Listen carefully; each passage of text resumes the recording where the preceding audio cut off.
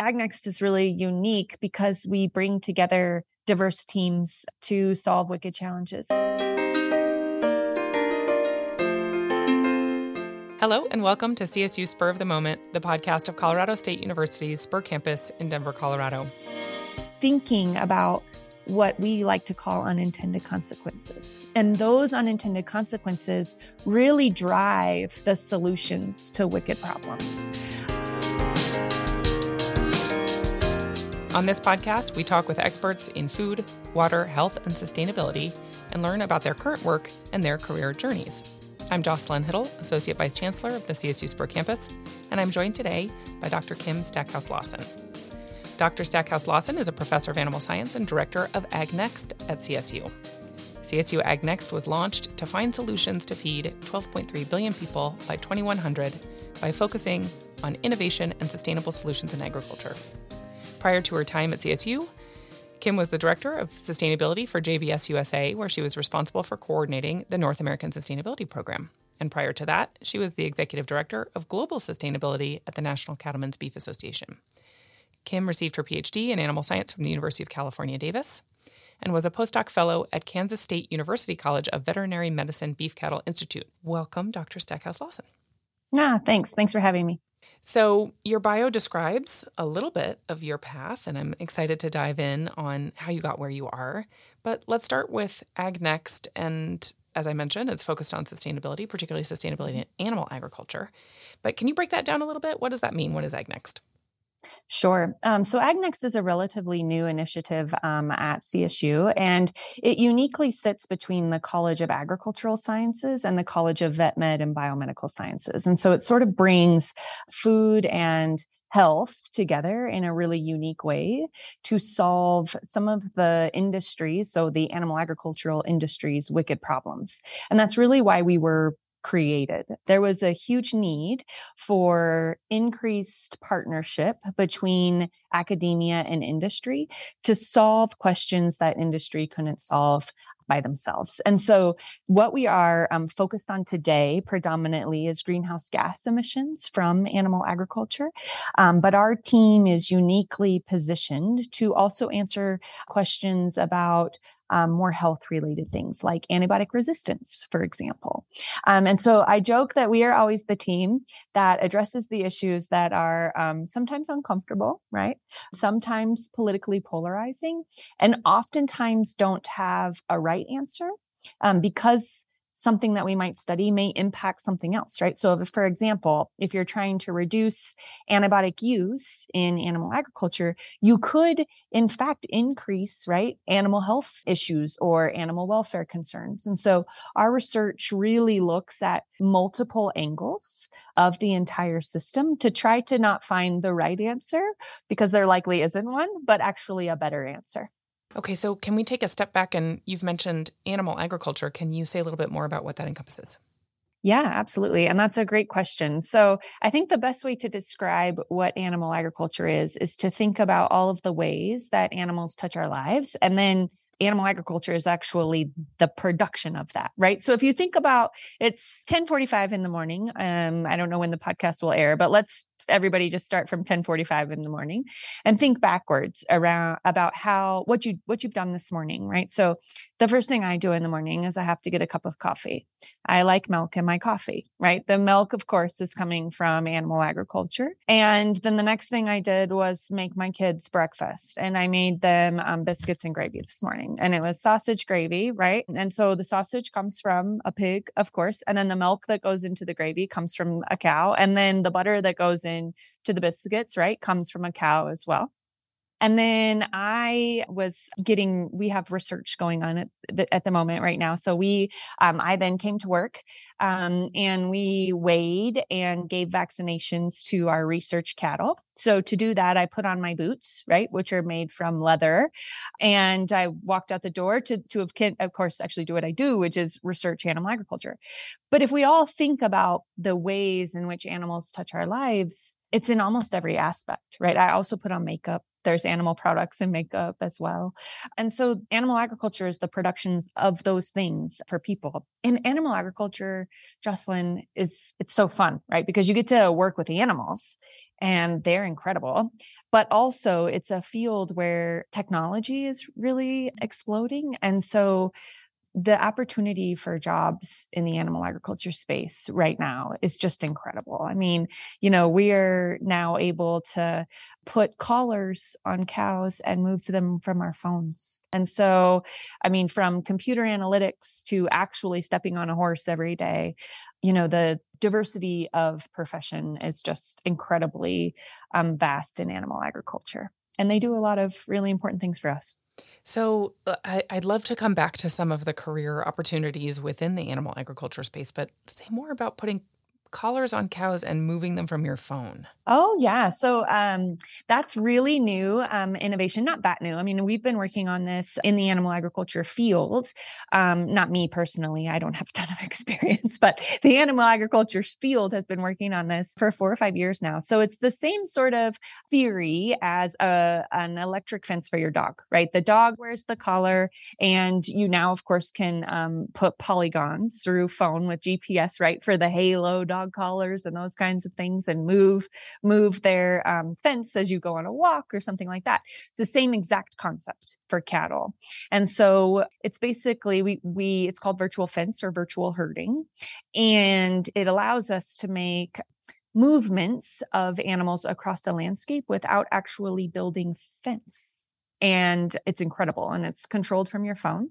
And it is it's being adopted very, very quickly right now by producers, actually, who are really interested in doing a better job of managing the landscape with that technology. And so we can do things like fence out riparian areas. We can do things like move cattle to higher quality forages at different times of the year.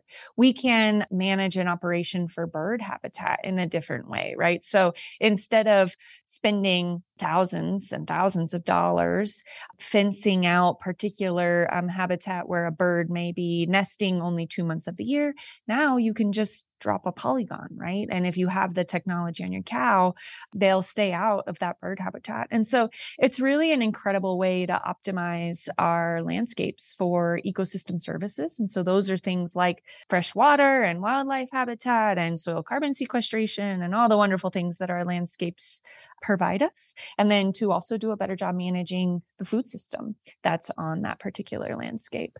You can also, right, if you're like, maybe you want to graze, you have an area of your ranch, or a producer has an area of his or her ranch that is overgrown with brush, and maybe it's a fire hazard, for example. They can actually work on concentrating the cattle in those particular locations. And right, we know cattle can, and sheep too, there's also technology for sheep, can reduce some of that fire load either by consumption or even by trampling, right? Like actually confining them in an area enough that they can trample some of those, brush type species down and get them more under control. And then we can manage that differently for fire. So that technology it's really exciting. And I think it's really exciting to think about, right, opportunities in that space. Like, we need collars that will last their batteries to last up to a year. They need to be light enough for an animal to wear. They need to be able to expand as the animal grows. Like, there are big questions around how to do these sorts of things, right? And it takes really diverse perspective to do that, not just from how and where you grew up, but engineers are involved, computer programmers are involved, right? GIS specialists are involved, animal scientists are involved, range scientists are involved, ecologists are involved, wildlife specialists are involved. And so it's a really, and that's just one example, right? But where lots of different interests can come together to create something that's really exciting. So that's a great example, and I want to come back to a term you used, wicked problems, but let's talk a little bit about what does that term mean? People may have heard it or not, and specifically, how does it apply in the research work you're doing? Yeah, absolutely. So I think when we think about a wicked problem, right, the first thing I start with is that there's likely not a right answer, right? There's not a silver bullet approach. And oftentimes it may be silver buckshot, right? It may be that, especially in cattle production, if we think about all of the different locations in which those animals are raised, the region of the world, the culture, right? People raise animals, right? So there's huge cultural implications. There's incredible social implications to those animals. There's different breeds of cattle. There's, an animal that is in Florida has very different grass to eat, right? Than an animal that is in Montana. They have very different challenges that they face, both the people that manage them and the animals that are there. And so oftentimes, first thing, wicked problems do not have a right answer. Wicked problems also may have multiple answers to get to a similar outcome. And it may be that one menu option, I like to call them menu options, will work for one individual, but it wouldn't work for another. And so let's go back to the cattle that are raised in Florida and Montana, right? So something that we may discover to solve a wicked problem may work for the rancher in Florida. And in Montana, that same solution may cause bigger problems, right? And then the other thing that's unique about wicked challenges is that oftentimes, if you pull the lever, let's say we've come up with a solution and we're going to pull the lever, that oftentimes that lever doesn't just impact the thing we're trying to solve, but it impacts other things. And so when we think about those wicked challenges or wicked problems, the first thing we want to do is put diverse teams together. And that's diversity in perspective. It's diversity in expertise. It's diversity in where you're from, what you look like, who you are, right? Because more diverse teams are more innovative. And part of that innovation is actually thinking about what we like to call unintended consequences. And those unintended consequences really drive the solutions to wicked problems. And so teams that love wicked problems are very comfortable with never having a right answer, just having a better one, right? And I think that that's something that we see in a lot of young people, that they're actually really interested in those hard questions, right? And teams that work on those have to have incredible respect for each other, right? And your lived experience, and they have to have incredible respect and appreciation for this system, right? So the rancher in Montana and the rancher in Florida, right? We have to appreciate them, right? And really value their perspective and their lived experience. But they're really fun problems to work on, and being a part of a team that works on them is really rewarding. Great. So let's zoom out a little bit on what some of the wicked problems are within animal agriculture. You mentioned greenhouse gases as being something that you're really focused on, so I definitely want to hit on that. But I could imagine some, impacts on the ecosystem where the cattle are grazing are a piece of that. So it's impacts on other wildlife, impacts on streams, rivers, water bodies, those sorts of things. What are some of the other wicked problems or pieces of sustainability in animal ag that might be a bit surprising for people? Yeah. So actually, we really worry, and I would say this is probably the most challenging problem that animal agriculture faces. But the average age of a producer who produces food from animals is 65 to 70. And we're seeing a tremendous outmigration of people from rural communities. And it's happening for a variety of reasons. And those rural communities are quite under-resourced, right, from a social perspective. And so oftentimes they may not have access to broadband internet.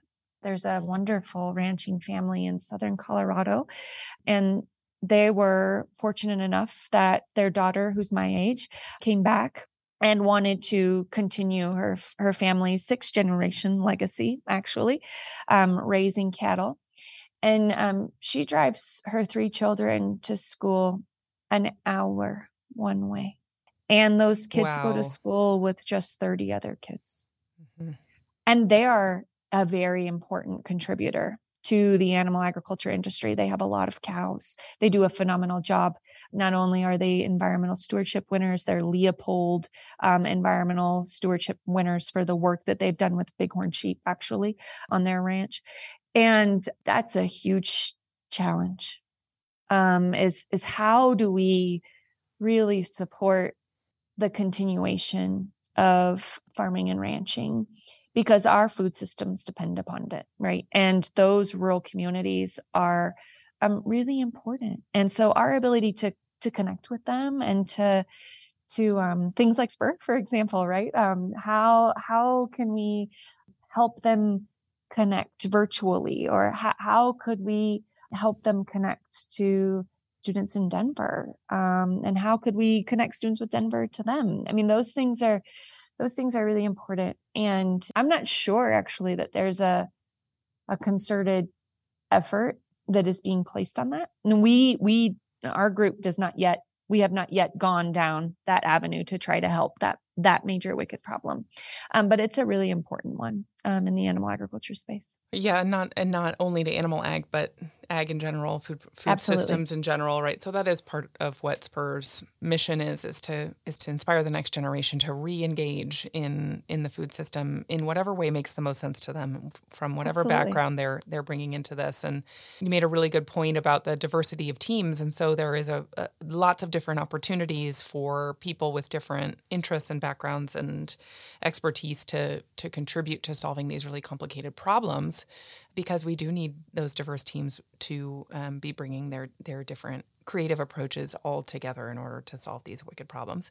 One of which, I think maybe the wicked problem that is most on people's minds these days is climate and greenhouse gas emissions. So maybe we can go back to that a little bit. I know it's a particular area of interest for you and your team. So let's talk a little bit about greenhouse gas emissions in animal ag and what you're seeing, where you see the most hope for progress when it comes to reducing greenhouse gas emissions, and what in particular you all are researching. Yeah, absolutely. I'd love to. So animal agriculture contributes just around 4% of greenhouse gas emissions, man-made greenhouse gas emissions, to the U.S., the total U.S. production of those emissions. And the three greenhouse gases that come from animal agriculture are CO2, methane, and nitrous oxide.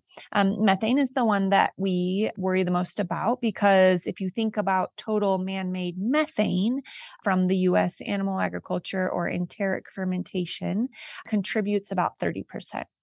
So animals produce methane through their normal biological processes. So they have one stomach, and that's one stomach has 4 compartments, but the compartment that really generates their energy and contributes the methane is called the rumen. And that rumen contains thousands of microorganisms. So when animals eat hay or grass or grain, the microbes actually digest that in the rumen, and then the nutrients basically go across into the blood, right? And through the other digestive processes of the animal, which are stomachs more like ours. During that microbial breakdown of foodstuffs, methane is produced. There's methanogens that are in the rumen. So what's really interesting is that for the same reasons that ruminants are so powerful, right? They can upcycle. We talk about upcycling. So they can graze grass that nothing else uses, right? And turn it into food for us and other goods, leather and all kinds of really good things. That same biological function that allows them to do that is exactly what produces the methane, right? So I always start with, we never want to get to zero methane from a cow, because if we do, she's not well. Right. She can't function without methanogens. She needs them in her natural processes, but we do think we can reduce them. And so we're exploring a number of ways to reduce methane from animals. Feed additives are one thing that work. So we can feed animals different things and shift that microbial population so that there's fewer methanogens. We also see pretty interesting individual variation between animals. And so we actually think we might be able to genetically select for lower methane producing animals.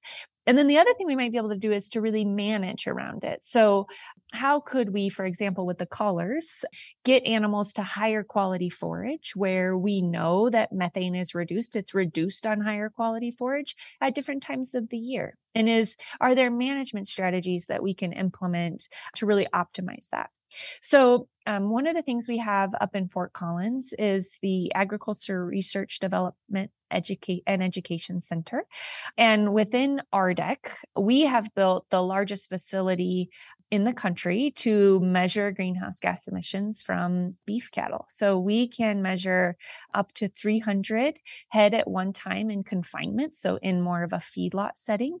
And in that setting, we do a lot of really controlled feed additive work. And then we can also measure animals on grazing. And in those systems, we tend to approach it more from a management perspective, right? So how might we optimize grazing to reduce methane and other greenhouse gas emissions from the system? But it's a really exciting field. It's a really hard field. It's one of those wicked challenges, right? Because if we reduce methane, we can cause lots of other unintended problems for the animal and for the health and well-being of the animal. And then there's also some really unique wins, right? So how might we be able to potentially even increase animal health and reduce methane? So it's exciting, it's fun. We have great participation from our industry partners, and we really enjoy the work. That's great. So obviously, you and your team are passionate about solving these complicated problems where you have trade-offs, potentially. It'd be nice to have everything have a win-win solution, but of course that really would be, yes, wouldn't it? In all facets, right? But of course, that's not always possible. So, greenhouse gas emissions is one area of research. What else are you studying? What's got you excited? What gets you out of bed? Yeah, so my area of expertise is actually greenhouse gases. So my specific research, I actually study greenhouse gas emissions from grazing systems. And so I love doing that. Probably what gets me out of bed in the morning is the incredible team that we have here. So AgNext is really unique because we bring together diverse teams to solve wicked challenges. And those diverse teams are spread out across CSU's campus. So we have economists. We have two economists, for example, who think about costs and market creation, like carbon markets, for example, cost of implementation, for example, of greenhouse gas emissions, or social implications of implementing precision technology like the collars, right? So one of the questions around precision tech is, does it further marginalize rural communities by removing jobs? Right. So do we actually further exacerbate the problem in rural communities as technology enters? And so we have team members that look at those kind of questions.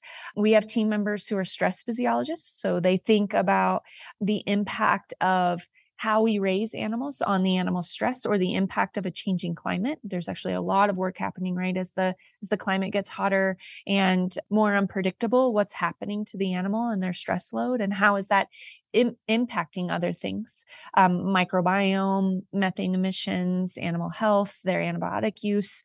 Are vaccines still working in the same way that they should be? Or are these immune systems essentially, creating new challenges? And so we have an incredible team of people that are really looking at sustainability through multiple lenses of health, of social dynamics and social structure, of carbon markets and incentives, and why not producers adopt things. Of course, greenhouse gas emissions, ecology, ecosystem services, wildlife habitat.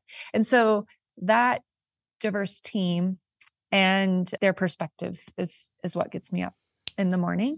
The other thing that we are so lucky is that because that team provides such incredible value to our animal agriculture producer partners, our relationships are second to none. Like they actually call us when they have a question that they can't figure out.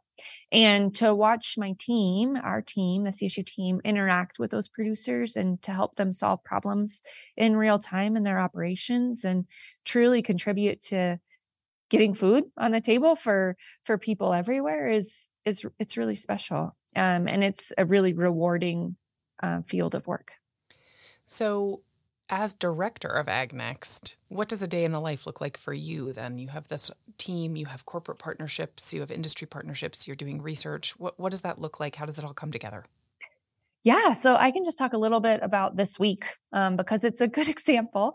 So we started on Monday hosting Rabobank's regional directors for their rural business. And so that's Rabo AgriFinance. So they're a very large financial institution that lends a lot in the agricultural space.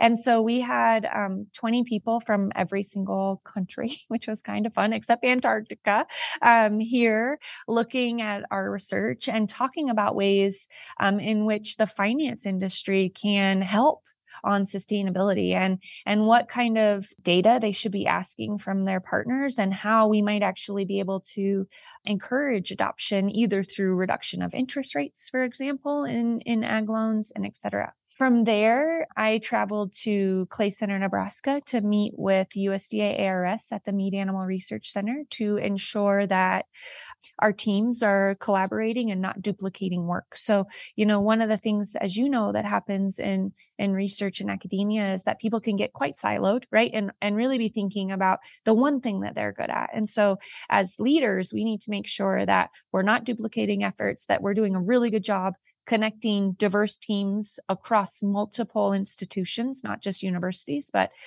government research agencies as well. And then they don't have any kind of engagement or outreach, but we do. So we can take a lot of their learnings and help extend it to our producer partners to make sure that they have the latest and greatest information that's happening in the field of research.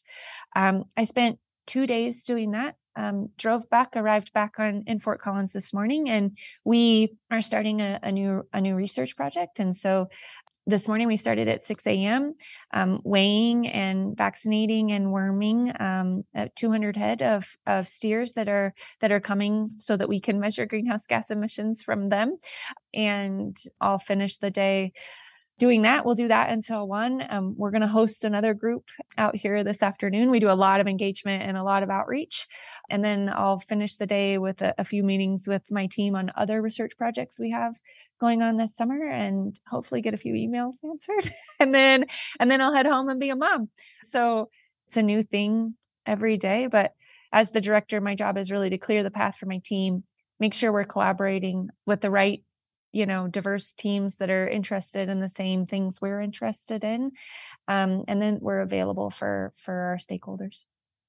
One of the things I really appreciate about what you just described is this connection with others. So not only within CSU do you have a team that's quite diverse and coming from different disciplines, but also you're connecting with other institutions and other industry partners. And so there's this real transparency, openness, connection. And I think that's not maybe what people think of, or maybe what comes to mind first when they think about research in academia. So I do think that's the direction it's tending to move in, but it's great to see this particular example and how energizing it is, and how with Wicked Problems you really kind of don't have a choice in some ways to collaborate. There's no other way to kind of untie the knot. So let's talk a little bit about how you got where you are. We'll have a little bit of a walk down memory lane, I suppose, for you. So to walk us backward a little bit, when did your interest in this career path start? Were there some moments or people who were critical in leading you to where you are now? Yeah, so I'll start at the beginning. I wasn't an ag kid. So I was 9 years old, and my parents are both foresters, so they're involved in natural resources. And we lived on 5 acres because my mom loved horses and I loved horses, but we weren't involved in animal agriculture per se. And we went to our county fair, and I fell in love with a sheep. And I told my mom I wanted to do 4-H. And where was this? In Northern California, in Shasta Mm-hmm. County, in Redding, California. And she let me. And that was a mistake on her part, because by the time I was in 4th grade, I had 50 ewes on our 5 acres, and we had to move. Wow. That's and so my quite parents, an expansion. Yes, my parents just never, I guess, told me no. I don't know. That's very kind of them. Mm-hmm. No, sorry, the lights are going up. So we had 50 ewes, and then they bought 460 acres of trees. So we actually bought after a mega forest fire, and we replanted that whole 460 acres with trees. And then we used my sheep to graze because we weren't big enough to buy chemicals and pesticides and stuff, right? But my parents knew what they were doing clearly because they're foresters. And so we sort of meshed agriculture and natural resources together because I liked the sheep. So by the time I graduated from high school, my brother, who also loves animals, and I had 300 ewes and we had 25 cows. My parents only have 15 of those ewes left. Yeah, I loved animals, and I loved the interaction between the environment and them. And I saw it work, right? Yeah, it was special to me. And so it's what I wanted to do. So I went to Davis. I had the opportunity to go to Davis. UC Davis was a phenomenal school. And I was so lucky because I grew up with sheep. I got to live in the sheep unit at Davis. So I didn't have to pay any rent. So it's free for students to live at Davis, but you take care of the research flock. And so I had 400 ewes there. There were 3 students that lived there at one time. And it was my job to feed them and lamb them out and take care of them and then run research projects, not run the project, but feed the animals on the research projects and things for the scientists. And so I learned to love sheep and research. And then I lived in the cow barn for a little while at Davis too. And I learned to love cows and cow research. And then I was a senior 4th year undergraduate at Davis when San Francisco had their first meatless Monday. And there was an opportunity to study greenhouse gases from agriculture to answer a big, wicked problem. And it felt right. So I did it. I guess the rest is history. So yeah, I guess I'm a 4-H success story. Absolutely. You absolutely are. Mm-hmm. It's really special. And, animal agriculture, the people, I'm not from ag. I didn't grow up in a family with this wonderful history. We've created some really cool things as a family. And my brother and I were very successful with our show sheep and other things. But this industry they've just kind of supported me and welcomed me and welcomed a different perspective. I mean, I'm a woman from California and I study greenhouse gases, and they've never been anti me. They've always just welcomed me. And, there's not a lot of women in animal agriculture, but doors were presented to me and opened for me by a lot of men. And I'm very thankful that they could see potential, even if it didn't look like them. And now we see so many more women joining the team. We have 5 graduate students. They're all women. Our team is predominantly men, but there's a few of us that are women. And it's exciting to see our young graduate students absolutely excel. Well, and it seems to me that the work that you all are doing as a team and what you have experienced throughout your career is maybe not what people would expect, but you have been welcomed. The ideas that you all are researching obviously have value for the private sector because they are collaborating with you. Let's talk a little bit about, so you came up through the private sector a little bit after your graduate work. Talk a little bit about your work at JBS, which is a large meat processing, meat packing company, what your work around sustainability there was like and how it led you to the next thing. Yeah. So at JBS, I coordinated the sustainability program for the company outside of Brazil. So that included the chicken and pork and beef and then all the other businesses. But those are the 3 big ones for North America. So there's business, of course, in Canada and Mexico, in addition to the US. And then I coordinated it for the European business. And that's a chicken and pork business. And then I coordinated it for Australia and New Zealand as well. I started there in 2016, I believe. And it was before they had a corporate sustainability program. Now today they have quite a robust sustainability program, as do most companies. And so that's what I did. I sort of took my technical background of science and I learned something very, very new. And so for people who are thinking about jobs too, right? I mean, you can be a technical person and study greenhouse gas emissions and really understand the nuances of why they're produced in a food system, right? It doesn't matter. We study cattle, but it could be anything. Or there's incredible opportunities actually on the manufacturing side or the processing side. And it's not just meat companies, right? I mean, I went to work for a meat company, but companies like Nestle or Danone or Unilever, right? They all have really incredible and robust sustainability programs. And it's a different approach. So they'll They'll report things very transparently in their annual sustainability reports. They'll report things according to Global Reporting Initiative or the Carbon Disclosure Program or SASB. So there's all these different standards. They set goals, they report goals, and they're not just greenhouse gases, right?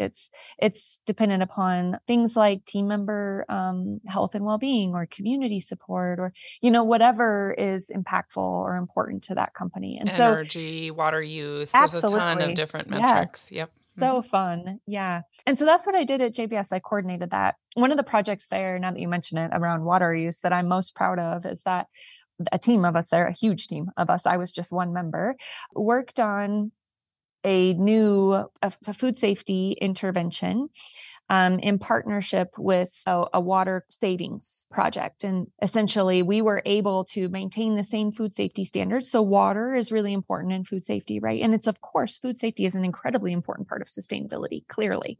But food safety interventions use a lot of water. And so we were able to innovate a new food safety intervention that still maintained the same food safety standards. USDA was also involved in this project, which was really neat. And we saved 1 million gallons of water a day. Wow. That's a striking number. Wow. It was incredible. And then it worked. And so we did it across the 12 JBS USA beef plants. And then we did it in the pork plants. And I don't remember how much total, like millions of gallons we saved, but JBS blew their water savings goal of 10% in 5 years. We hit it in year 2. I think it was incredible what we were able to do.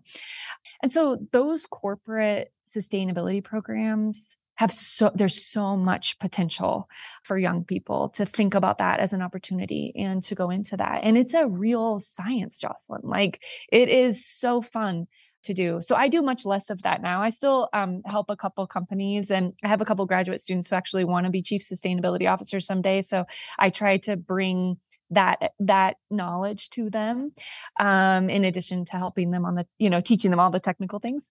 But the corporate sustainability space it's so fun, and there's so much opportunity in food. So we are out of time. So I have just 2 quick questions for you. The first one is, where can people find more information about your work specifically? Are there websites, social media? We do. We have a website. It's agnext@colostate, that's our email, agnext@colostate.edu. And then our website is agnext.colostate.edu. Our team includes PR and communications professionals who do incredible work. So every month there's a new theme. So you can learn on just a 3-minute video and then a 500-word blog what the theme is, what we're doing, what kind of research we have on the website. We're also active on LinkedIn, Twitter, and Facebook. And the same team does a phenomenal job connecting through those channels. And we would love to engage with everybody. Great. We'll link to all of your resources in the show notes, and encourage people to go and watch all of the different themes and subjects that are coming through. It's a great way to learn a little bit more about your work. Absolutely. Okay. And last but not least, our spur of the moment question. So you indicated that your story of how you got into animal ag is a bit accidental, a bit circumstantial, a bit fortuitous. What did you want to be? What was at first, I wanted to be a vet. You wanted to be a vet. Yeah. Okay, so I wanted to be a vet. far. Of course. That's not that different. Of course, yes. Yeah. I love animals. Yeah. And then I actually, when I got accepted into Davis, I realized I could make a bigger impact being a scientist. Yeah. Yeah. And it's because I got to live in the sheep barn, and it's because I got to see these researchers ask questions, like in real life on real animals.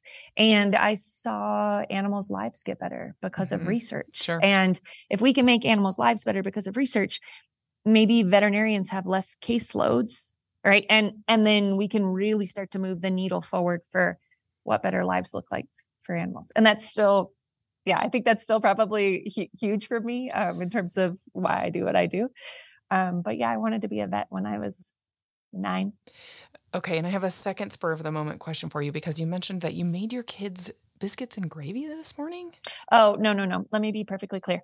I made my kids biscuits and gravy on the weekend. Okay. And then I reheated All the right. biscuits and gravy. Well, so my question for you then is, in the kitchen, obviously you have some skills in the kitchen, biscuits and gravy. I can't make biscuits at altitude to save my life, so we should talk offline about how you manage. Oh, okay. It's surprisingly good too. Yes, Okay. Bisquick. All right. Well, thank you so much, Dr. Stackhouse-Lawson. It's been a pleasure speaking with you. I really, like I said, we'll make sure our listeners know where to find more information about the excellent work you're doing to advance the state of the art and to improve animals' lives and people's lives. Appreciate it very much. Thanks for having us, Jocelyn. Take care. The CSU Spur of the Moment podcast is produced by Kevin Samuelson, and our theme music is by Ketsa. Please visit the show notes for links mentioned in this episode. We hope you'll join us in 2 weeks for the next episode. Until then, be well.